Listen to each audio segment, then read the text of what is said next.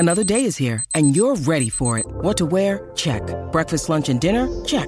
Planning for what's next and how to save for it? That's where Bank of America can help. For your financial to-dos, Bank of America has experts ready to help get you closer to your goals. Get started at one of our local financial centers or 24/7 in our mobile banking app. Find a location near you at bankofamerica.com/talktous. What would you like the power to do? Mobile banking requires downloading the app and is only available for select devices. Message and data rates may apply. Bank of America N.A., member FDIC. When you need mealtime inspiration, it's worth shopping Kroger, where you'll find over 30,000 mouth-watering choices that excite your inner foodie. And no matter what tasty choice you make, you'll enjoy our everyday low prices, plus extra ways to save, like digital coupons worth over $600 each week. You can also save up to $1 off per gallon at the pump with fuel points. More savings and more inspiring flavors make shopping Kroger worth it every time. Kroger, fresh for everyone. Fuel restrictions apply.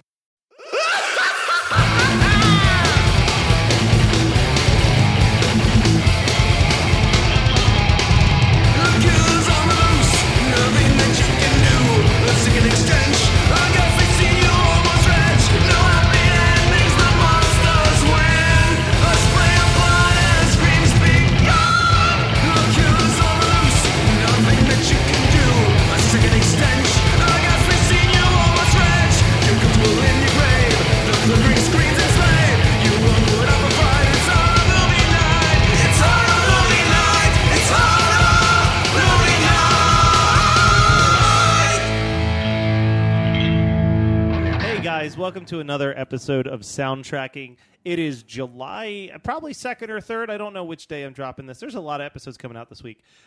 So last year for the 4th of July, we did I Know What You Did Last Summer as our episode. So for Soundtracking, we're doing the soundtrack to I Know What You Did Last Summer. Because I was adamant about it. Yeah, right? you were very insistent. From the second we discussed doing soundtracking, this was... 4th of July. This was it. So let's just dive into it because there's a lot of songs to discuss. Oh, so many good songs, too. Also, if we sound super sexy, it's because we're sitting side by side at Scott's house. Yeah, right actually now. thighs touching right now. We're going to see how close to a bro job we can get. Oh, we already got there. So, the soundtrack kicks off with a cover, Hush by Kula Shaker. And I did not know this was a cover. Until the episode, yeah. Yeah, no, I I'll give you a little bit of credit. But, like, I didn't know this was a cover. So I had this CD. Yeah. Oh, I listened to this just so much. This song, for a band that I've never heard another song from, is like the song of the summer for me. Like, I remember this all over the radio. That song was huge. And the video, which is not a good video, but, like, I can just see him with his flare jeans. Like, it's just the flare jeans. He's, like, wearing a ringer tee or something. I don't know. So basically looking like the lead singer of every band that was putting out music videos in 1997. If by the lead singer of every band putting out music videos in 1997 you mean me going into high school, then yes. But, man, this song fucking... I love this song. It's such a good kickoff to this album. And I do not like the sound of that. I don't like that synth sound, that organ synth sound on anything. It's very, very dated, and I don't like it, but it works on this song. Well, and it works because it's, a throwback to a 60s song, so it kind of works to have like a But it's got a lot of pep. Yeah. The song the original version is strictly okay, but this is one of those covers that is so much better. Oh, yeah. Yeah, the great thing about this is that we get two really good covers. Two really good covers. Two really good covers. Yeah. Because the next song... Is it actually track 2? Yeah, track 2 is Typo Negative doing Summer Breeze. Yeah, and so I learned how to play this riff. This is okay. This I just am remembering now. This is the first drop D riff I ever learned how to play. I was like, it's so heavy. So, do you remember? I'm pretty sure it was Typo Negative. It had to have been Typo Negative. When Beavis and Butthead watched the Typo Negative video, and Butthead kept trying to do his impression of the lead singer. Peter Steele? Yeah. You're asking the wrong guy, because I don't think I really watched a whole lot of it. I think I watched Beavis and Butthead do America like halfway. Yeah, see, the cartoon is whatever, but man, there was one night that I just found a compilation of all of the clips of them watching music videos and commentating over it, and it was a great evening. Distilling the personality down to one fucking... compilation is, I mean, why do you think we watch porn? Yeah, but Boner Jams 14. But he like, I just remember he just kept going like, Yeah. So my typo negative story is before this. I heard My Girlfriend's Girlfriend for the first time ever. I remember that song. Yeah, I think everybody remembers that song. I heard that song for the first time on the radio before going to church when I was in like elementary school. Maybe I might have been 6th grade. I don't know. But I was like, how does his girlfriend have a girlfriend? Because I was raised in a small town. Yeah, I did not quite get the point of that song. It's just a song about his girlfriend's best friend. Right, yeah. She That likes to hang out all the definitely time. gives her kind of like a... Yeah. Definitely. So, occasionally. Yeah, it's just like, just bro job. It's like girl bro job. Bro job. But yeah, so here's an embarrassing admission. Second drop D song I ever learned. Can you guess what? You know me pretty well. We've been podcasting for over 6 years together. Can you guess the second drop D song? It was a big song right around the same time. As Summer Breeze? Yeah. I mean, I don't know. It's not even a deep cut, but I feel like this is such an obscure question that you might... Because like when I think of drop D, my brain keeps going to nu metal, and you're not a nu metal guy. So no, I like did learn a lot of nu metal because of Mario, that motherfucker. But I mean, like, I learned the entire System of a Down record. I could probably burn my way through that. It gave me one time through to get reacquainted. I mean, I feel like System of the Down is they were a slightly very, higher echelon of they were still nu metal. very, very much entrenched in nu metal in 1999. Oh no, and I'm not denying that. I'm just saying, like, they are in a whole different league than they're not Korn as annoying. and Deftones. No, like, yeah, but like Korn isn't even nu metal. They're like proto nu metal. But they used to be listed as rapcore, which I just thought was absurd. There was no such thing as core in 1998. Like, Follow the Leader, I definitely learned a couple songs off of, but this was after this. I'm going to just lay it out for you. Those bands were allowed to have like one album that was actually good. Well, I would actually say Life is Peachy is a better album than Follow the Leader, but Follow the Leader was the one that... 3 albums are pretty solid, and then it just can all fall off a cliff after embarrassing that. to admit. Oh, it's so hard to admit. The first album I will still pop on occasionally because I still think Blind is one of my favorite opening tracks. Not Ball Tongue? Well, Ball Tongue's not technically the opening track. It's Twist. Yeah, fucking Twist. Oh my God, so many embarrassing. kids would just walk around. Okay, like I know you're a couple years younger than me, but that's the exact same junior high experience. Oh my God.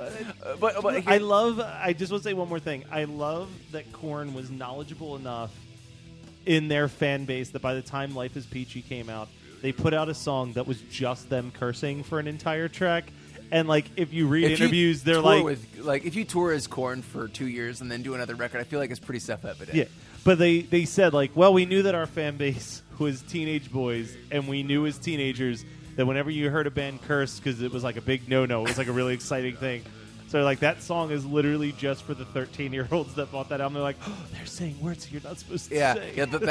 Here's the difference between me and the Korn listener of 1997 or whenever that record came out. When I listened to like Blink-182 and the horse blowjob part would come on, I'd be like, oh shit, and I'd listen to fucking Smash and Bad Habit would come on. Oh yeah, shit, you stupid dumb shit, goddamn motherfucker. I'd always be like, oh God. So this is the wait, we haven't gotten back. Let me tell this story and then we'll hear your drop. Gotta put a fucking thumbtack in my first drop, second drop. So this is because I don't know when there'll ever be a better appropriate time to tell this story. So me getting a parental advisory CD was a very big deal. My parents would not allow me to. It was a huge no-no in the Kelly house. Thanks, Tipper Gore, you bitch. So cut that. So right behind my parents' house for like 2 years was this Sam Goody record store, and I picked up this record of the Beastie Boys' Ill Communications. Ooh, and it didn't have the sticker on it. Like, when someone sold it back, they didn't have the sticker on. So I bought it because I'm like, oh, sweet. I like Sabotage and Sure Shot, so this will be great. Love Sabotage. Still their best song ever. And when I took it home and I listened to it, I was like, this has a lot of curses. So I took it back. So mad at me. Well, literally, I was like, I took it back. You fucking loser. So the guy, I went in so frequently that the guy knew my phone number, and he called my parents to tell them, hey, he brought this back because there was too much cursing in it, and he thought that you guys wouldn't approve of it. So... But you still got in trouble. No. My mom was so proud that she said, you know what?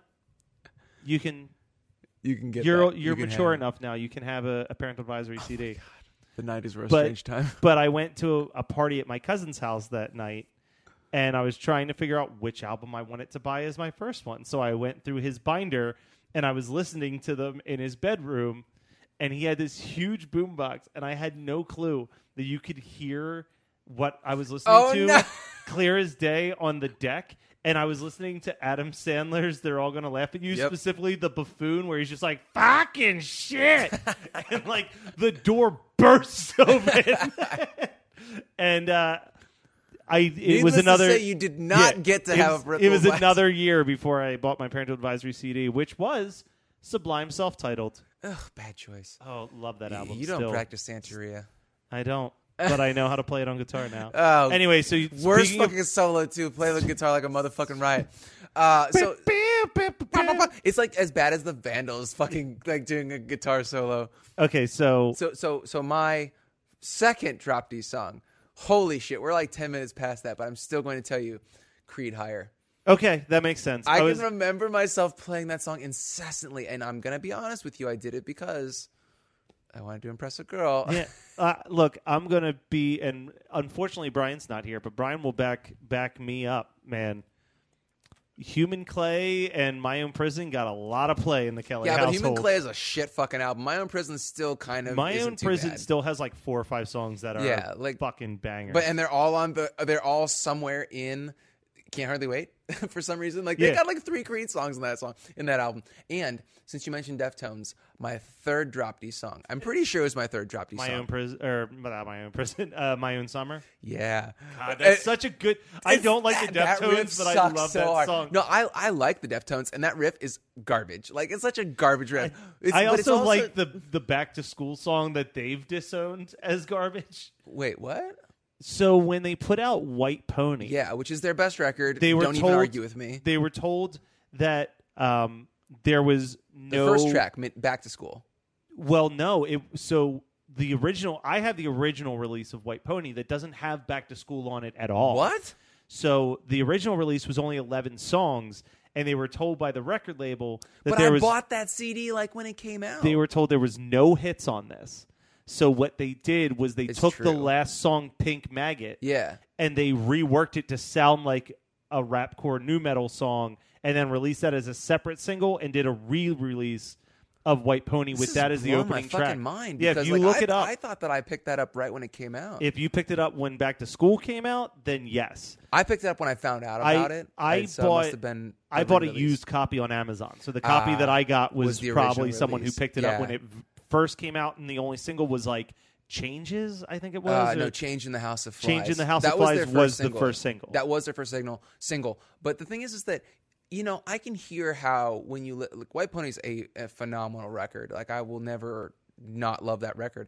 I can see how how a group would see that as not having any singles, as any hits. But like Knife Party is so fucking good, and like Passenger with Maynard from Tool, that was like a banger, and like Digital Bath is my all-time favorite Deftones song. I feel like there's like I don't dislike any song on that record, but I can see why it wouldn't be radio friendly, especially in 1999.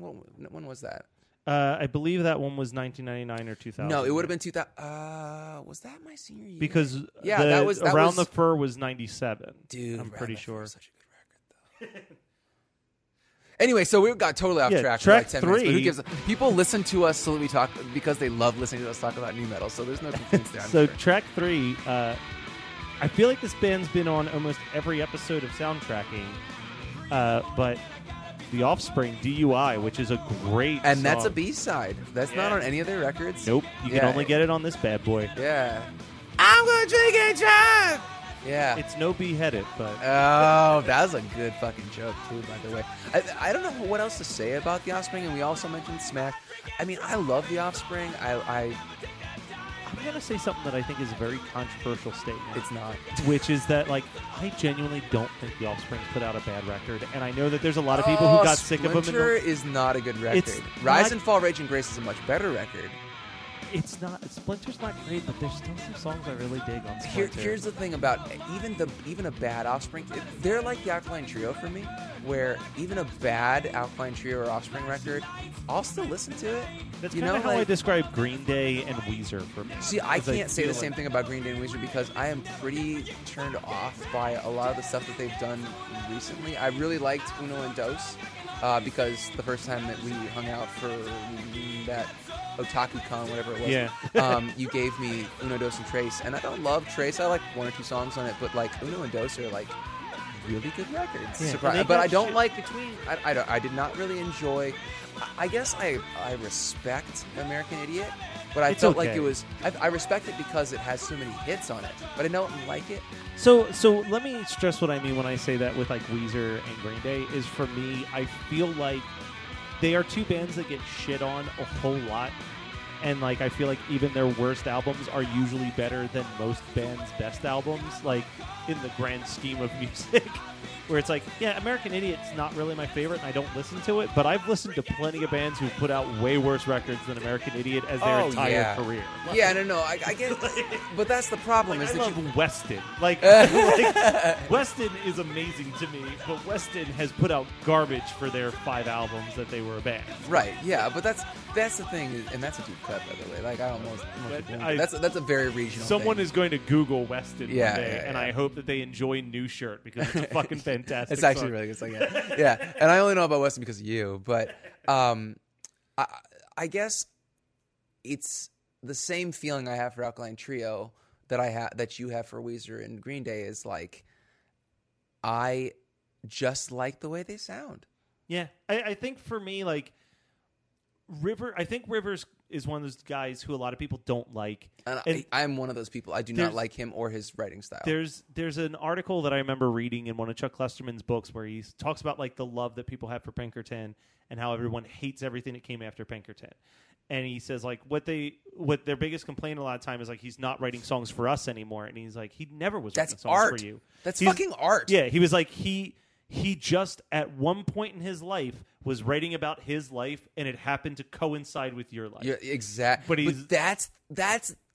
I don't love Chuck Klosterman. Like you know that I'm not a huge fan, but I think that is an incredibly lucid understanding of pop music. Yeah.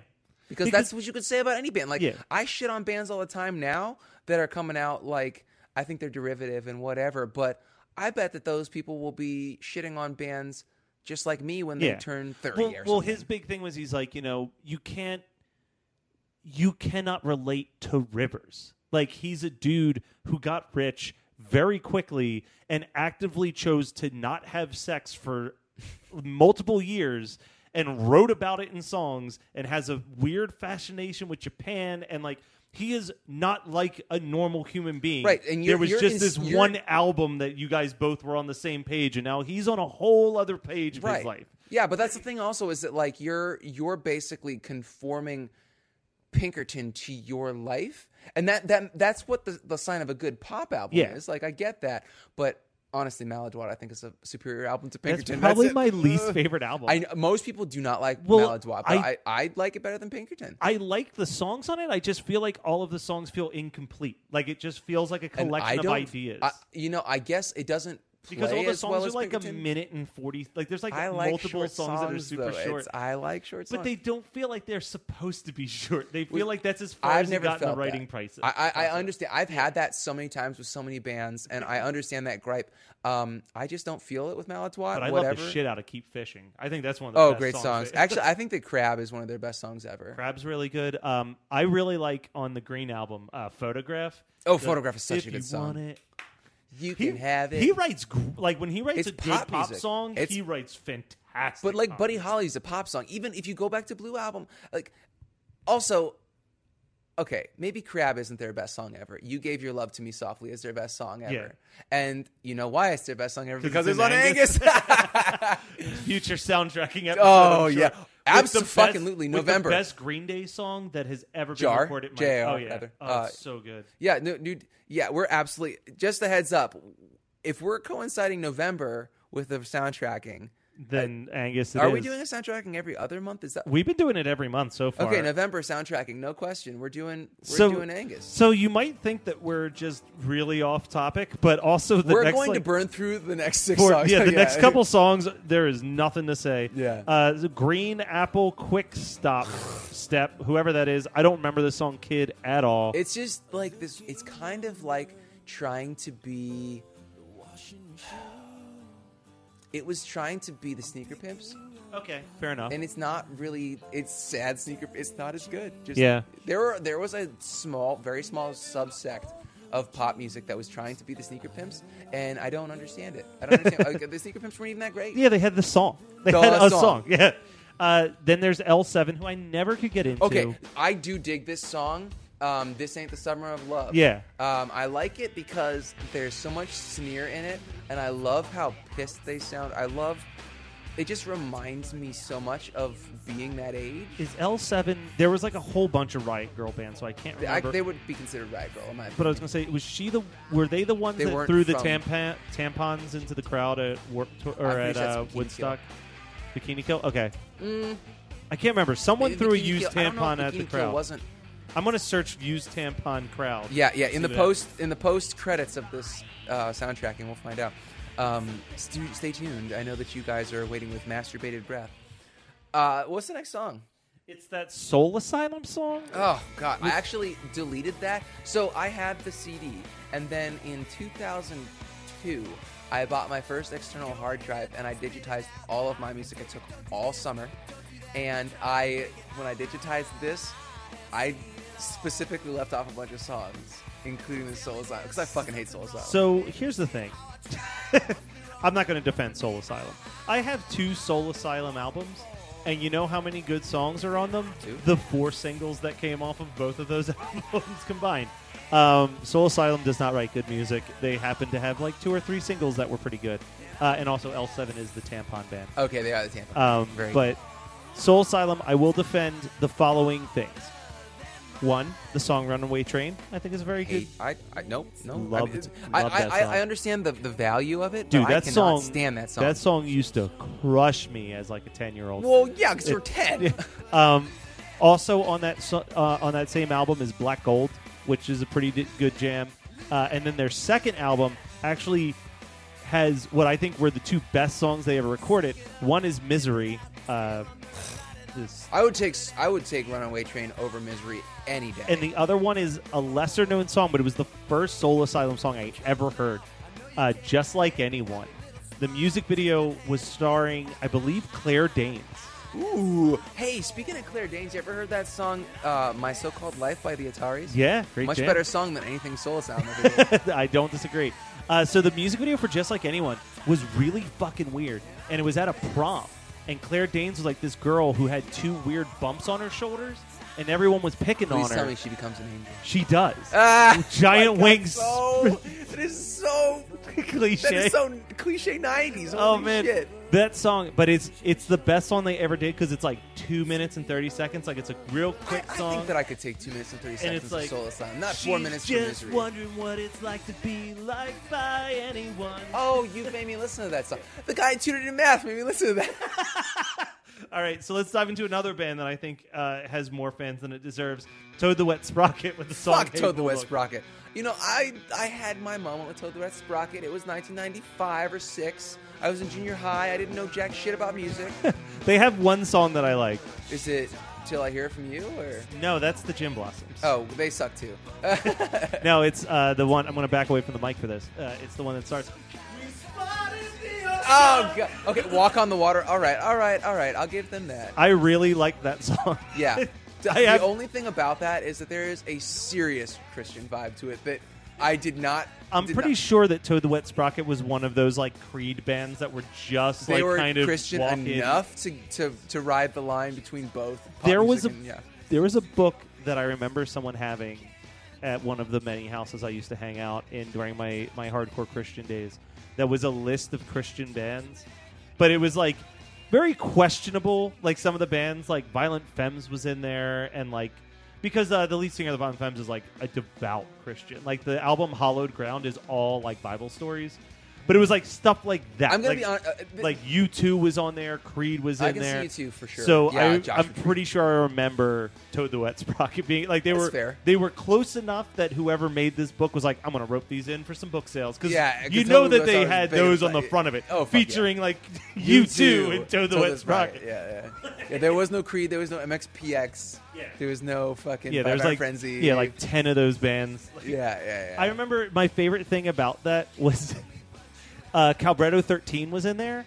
Yeah, and you've made me listen to them So because that they was became Harley Poe. Yeah. But the interesting thing is that even at that time in this book, I remember loving it because the Calbretto 13 chapter questions the Christianity of Calbretto 13. Yeah. Because he always, even when he was in a Christian band, could not stop writing songs about zombies eating people. What do you think Jesus was? They have one song that I fucking love. Calbretto 13? Or? The Calbretto 13 song called Joe's Gonna Die is the name of the song.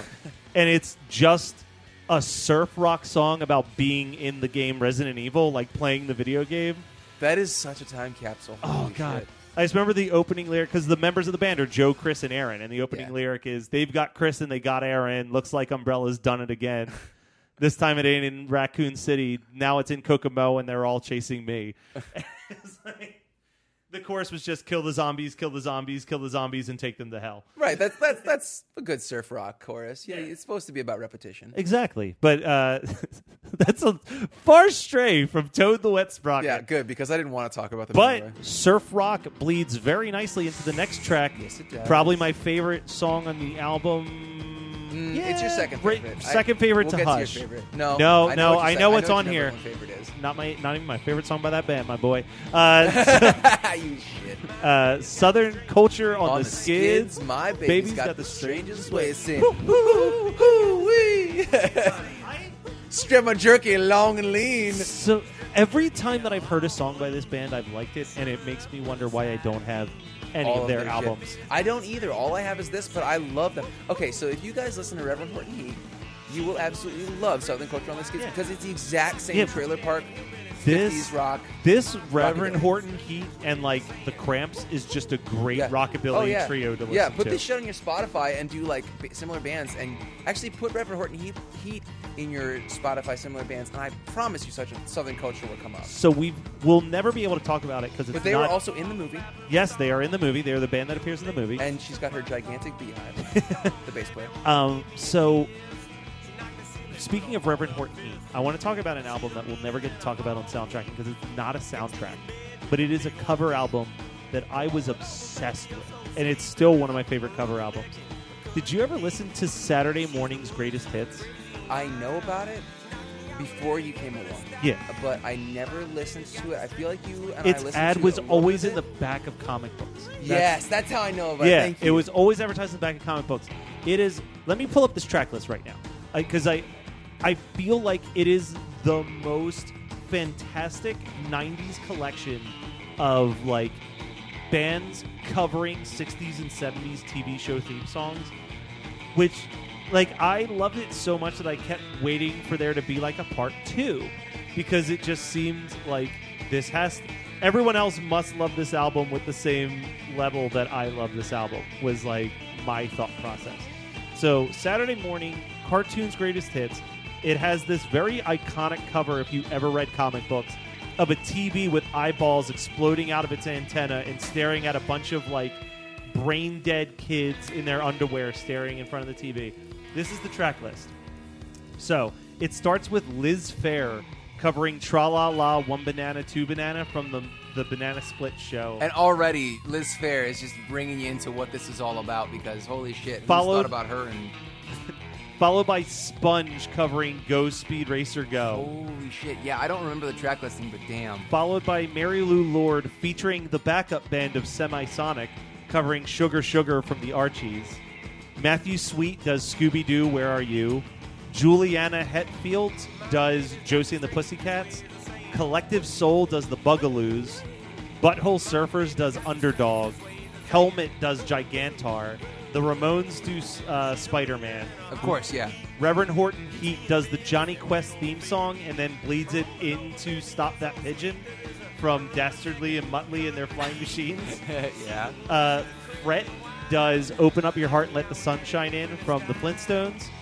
The Violent Femmes does Eat Up or Means I Love You from the Jetsons. The band Dig does the Fat Albert theme song. Face to Face does Popeye the Sailor Man. What? Face to Face? Yeah. How'd they get? This is all like pop bands? And then like the Ramones and Yeah. Face to Face. Tripping Daisy does Friends Wow. and Sigmund the Sea Monster. The Toadies do Ghoulie Get Together. Sublime does Hong Kong Phooey. The Murmurs do the HR Puppet Stuff theme song. And then the best cover on the album is Wax, who most people don't know the band Wax. The two notable things about them was they had a very famous music video with a guy just running down the street while he's on fire, and they did the theme song for Mallrats. They cover Happy Happy Joy Joy from Ren and Stimpy, and it is the most batshit crazy cover I've ever heard in my life. This That album seems like it's out of place because Ren and Stimpy was so modern compared it was to the rest. super modern compared to everything It else. was contemporary, technically. I think it was just because there was two albums that were advertised at the back of comics. This and the Ren and Stimpy album, You Idiot, which I listened to on my drive here. But yeah, Southern Culture on the Skids, fucking fantastic. Followed by, I don't know who the fuck the Din Pedals are. They don't have a But wiki that page. song Waterfall? rules. I learned that on acoustic, and my buddy Scott, because I had a friend named Scott. I think I've told that story on the podcast before, that I had two friends named Scott. We were the three Scotts. We should have been the three Musketeers. I should have re-listened to this because I'm realizing that I don't remember most of these songs. I do. They're burning in my brain because I listen to this shit so much. I listen to this more than the Scream soundtrack, actually, which is really saying something. But Wow. Wow. Man, this shit's way more ridiculous when we're in person. Yeah, this is gonna be like an hour and 20-minute episode, and I don't even give a shit. People That's why I told you we couldn't do this on the stream. There was no way we could no do this way we with could 20 not minutes. No 20 minutes in between movies. So this Dim Pedals cover is great, or song is great. And I used to play this on When my you acoustic. said cover, I thought it might be an acoustic cover of the TLC song. Because it's been that long since you've listened to this soundtrack. Yeah, I look. It could have very well had It's like- an acoustic version of TLC's Waterfalls, and I just never noticed. Oh man, that would have been amazing. I think I need to do an acoustic I cover of Waterfall. think you absolutely need to do God. that. Except I hate TLC. I mean, no offense, Lisa, Lefty Low. R.I.P. Obviously. But Yeah. did the like the. my favorite thing Fingers about to the the song Waterfalls by TLC is that there was two versions of it. There was like the teens radio station one Yes, that and had then the there's- rap, and then there was the adult contemporary that just had a minute of instrumental. I thought that you were gonna say the your favorite part about the Waterfalls cover, or the Waterfalls song, is that there was a cover that says wasn't it Bart? It was like, don't go making phony calls. It was Weird Al Yankovic Weird Al, there did we phony go. calls, yeah. And he replaced the rap with clips of The Simpsons with Bart doing the prank calls. Anytime you can talk about Weird Al on the podcast, I know you're a happy man. you see a smile on my face. Yeah. Hey, Uh, Petey, what do you think? my sister and I used to have this conversation because our entire family was positive the lyrics were "Don't go Jason Waterfalls." Like it was about a guy named Jason Waterfalls, and it wasn't. Are you guys actually mentally handicapped? Like I have not yet met your brother. I will meet him in a couple hours, but I wonder if you guys did you eat paint chips as kids? Well, and it's like more weird because my sisters are like super normal. You were talking about your acoustic cover. That Oh you yeah, used to do of I would Waterfall. just do this fucking song all the time. I loved this song with a sick passion. So now we do have a song that I love, and I think it's the one that you're assuming is my favorite song on the album. Our Lady Peace, Clumsy. No, I Oh. forgot that song was actually on the list Oh. because I've been watching you for cues. Oh, well, then looking at this, I don't know what's... I assume you should- think I like Korn. Yeah! I Everybody loves Clumsy. was going to say, I genuinely think that Our Lady Peace is like one of the Super most underrated, underappreciated. blah, blah, blah. Yeah, I really do. Like, not just because of the album Clumsy. Like, the album Clumsy is probably one of my favorite, like, post-grunge, alt-rock releases. Yeah. But that band just kept expanding their sound with each album and became like a really solid pop rock band. And I am A-okay with good pop rock. Like, Oh yeah, there's nothing like wrong with Somewhere Out There. Do you remember that song? No, I know only know you're that. out there, somewhere out there. Nope, I sure don't. The only thing I've ever heard is like half of Clumsy, and I didn't like it. And so I just, love Clumsy. But I have friends that have been obsessed with Our Lady Peace my entire life. The song Superman's Dead I used to always love. Yeah, I do know that song, Yeah. actually, yeah. I thought that was on Clumsy, but I'm not That is on the album Clumsy, yeah. Okay. Sorry, when you said I've only heard half of Clumsy, I thought you meant I heard just the the first song. half. just No, the first minute half of of song the Clumsy Clumsy. album, yeah. Yeah. I mean, that was the biggest thing for him to overcome. In later albums, when he stopped sounding like Billy Corgan, that was like a really big step for their band. Well, that was the big step for a lot of bands that they never made. Oh, the 90s. Yeah, and like, I don't know. Talk about a band that I just don't get the mass The hype? appeal of is Smashing Pumpkins. I like, don't love. I like. That's what I and don't mean, love. like, I loved Melancholy. Melancholy. And Melancholy and Siamese Dreams are really good albums, but like people treat that band like they are the second Yeah, and people will coming be of like, music. "Oh, I'll pay $80 to go see Billy Corgan play acoustic." Why? Do you remember when they put out? There was a box. Like they were one of the first bands or something like that. It was like this 12 single box set called like the Aeroplane Flies High. Oh, or Airplane something. Flies High. Yeah. Yeah, and I was It just only like, had one new song on it. I think it was I. Yeah, and it was like $100 to buy it, And that was I also knew in so many kids 2000 who or something. had it. Yeah, that's a lot of money in 2000. yeah. Like I was just like, there is no band that I would like, not pay $100 for any band. Yeah, you know that I fucking love Five Iron. I would never drop $100 on a Five Iron album. Like, I will. Even if it's a collection or a boxed set, I'm not paying $100 for a bunch of because CDs. especially most of those are, like you said, a bunch of old shit, and then It's one not new good. song. Yeah. It's not good. Yeah. Oh, this is all the stuff that wasn't good enough for the record. Yeah, this is the shit we cut. Like B-sides, no way. I don't even give a shit about B-side records. The only B-side record that's ever been good, let it happen. I agree with that, and that's not even I don't even consider that a B-side record. That was like, hey, here's all the shit that we only put on vinyl.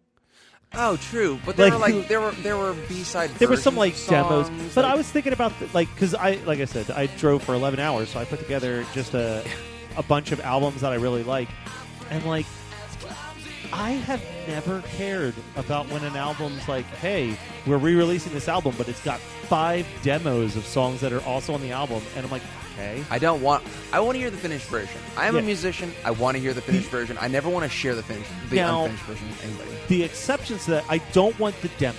The demos go to hell.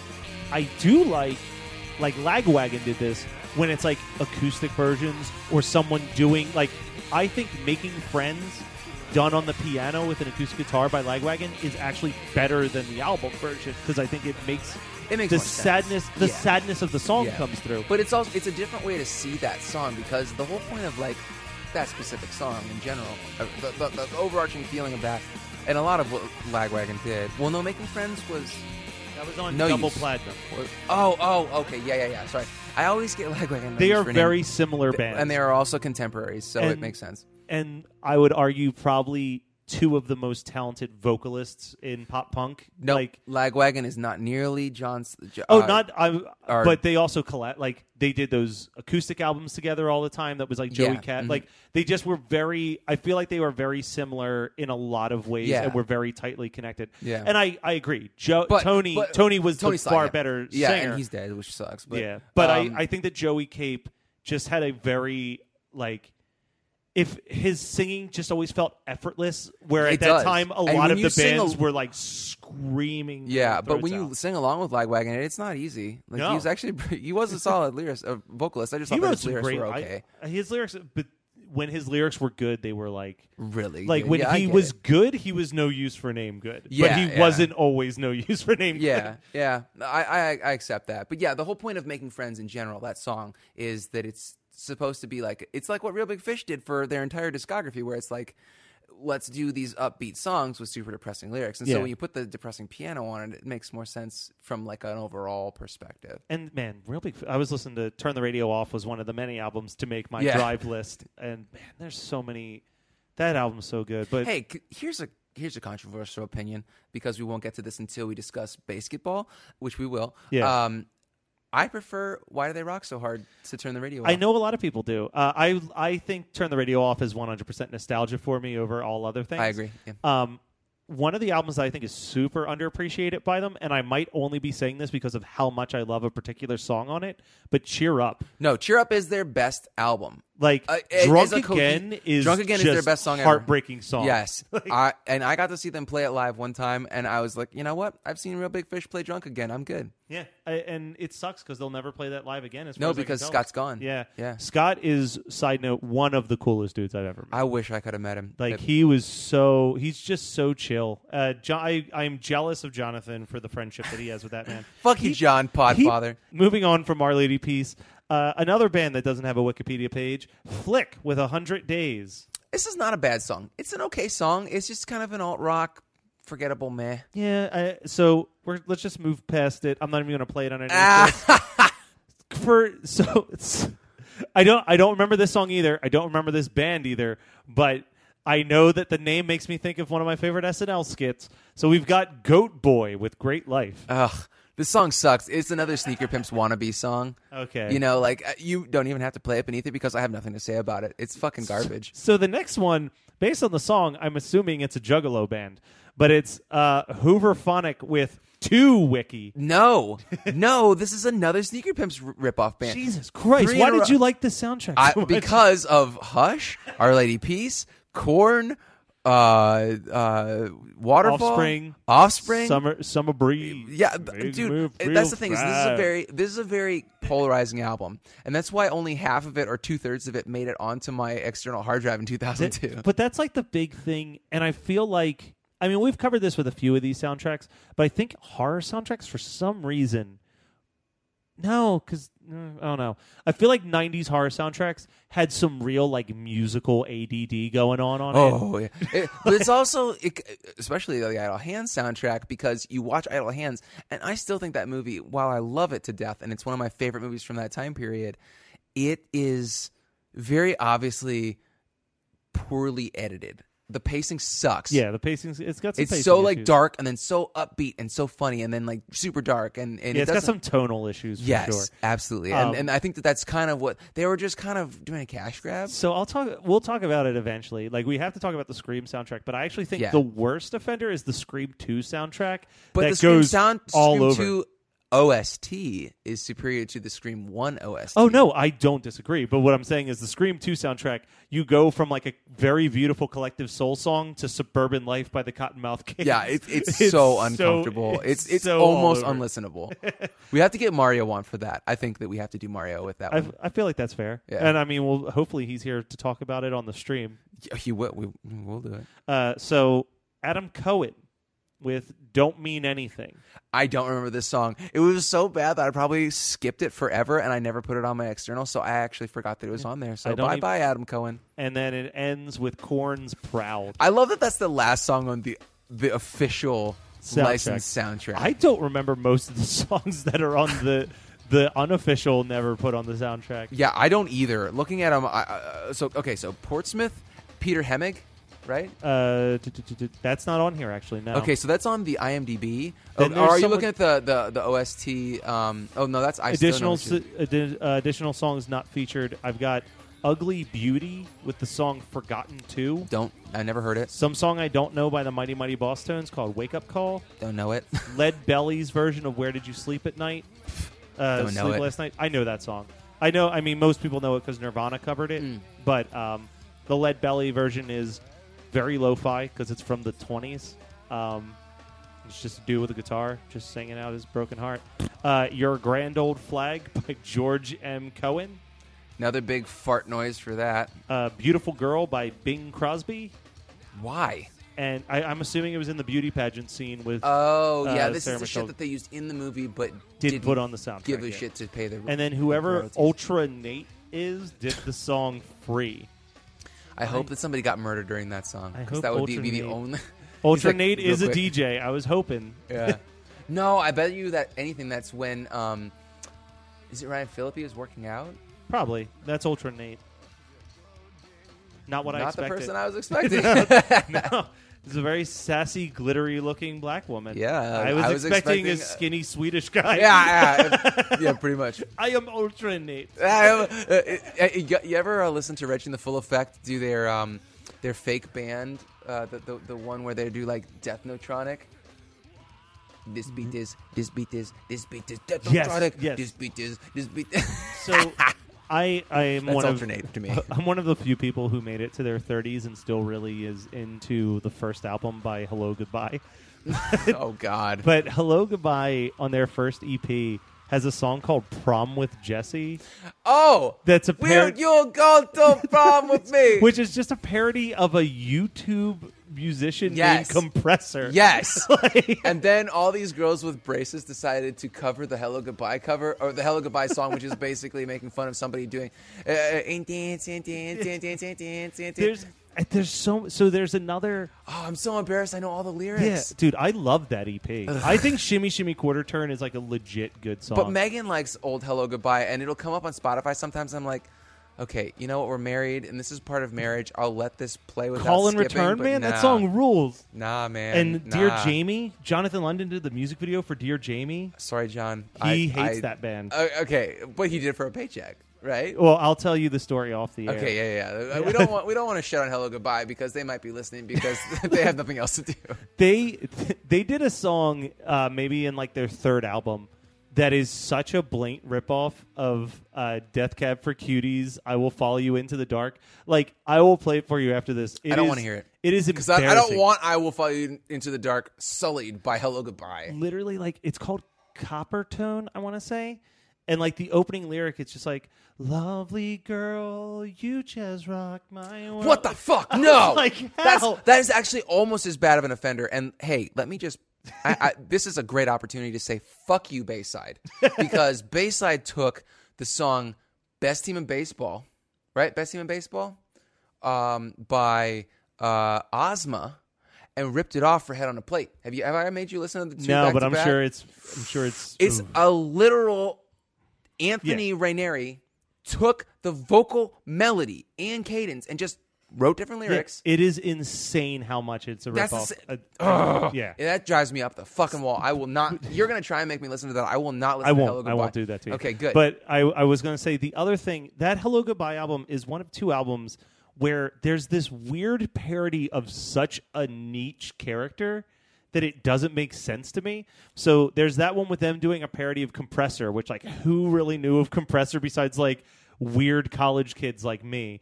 But then the other one is there was a Christian swing band called the W's, and their hidden track on their album is a parody of Wesley Willis. What the fuck? Yeah, no. They do a swing version of what song? No. They did a Wesley Willis song. Like, they did, like, the Casio tone keyboard, and it's a guy a pastiche. It's a pastiche, like, parody of it. God. And the song's called 5 Iron Frenzy, and it's him doing Wesley Willis being like, 5 Iron Frenzy are very nice. Like, and he's, like, doing that whole thing. They even end it with him doing Rock Over London, Rock Over Chicago. Man, this is... it's so weird. Like, what? Like, who was good? There's Wesley Willis was a huge underground phenomenon. Everybody knew him in 2001. Like, what's the crossover of Wesley Willis fans and fans of Christian swing music? It's not. I think a it was me. It was me. But that's the thing. They're not trying to appeal if I to two met audiences. a member of the W's and was like, "Hey, I really like that Wesley Willis parody you did," they'd be like, "Oh, you're the one who knew. You're the guy. Do you want to be in the W's? Because you get us." Well, that was soundtracking for that was a super long episode of Soundtracking. Thank you for listening, guys. We'll be back with another. Well, actually, the best of will be dropping in like a day or two. So stay tuned for that. I'm excited to hear it myself.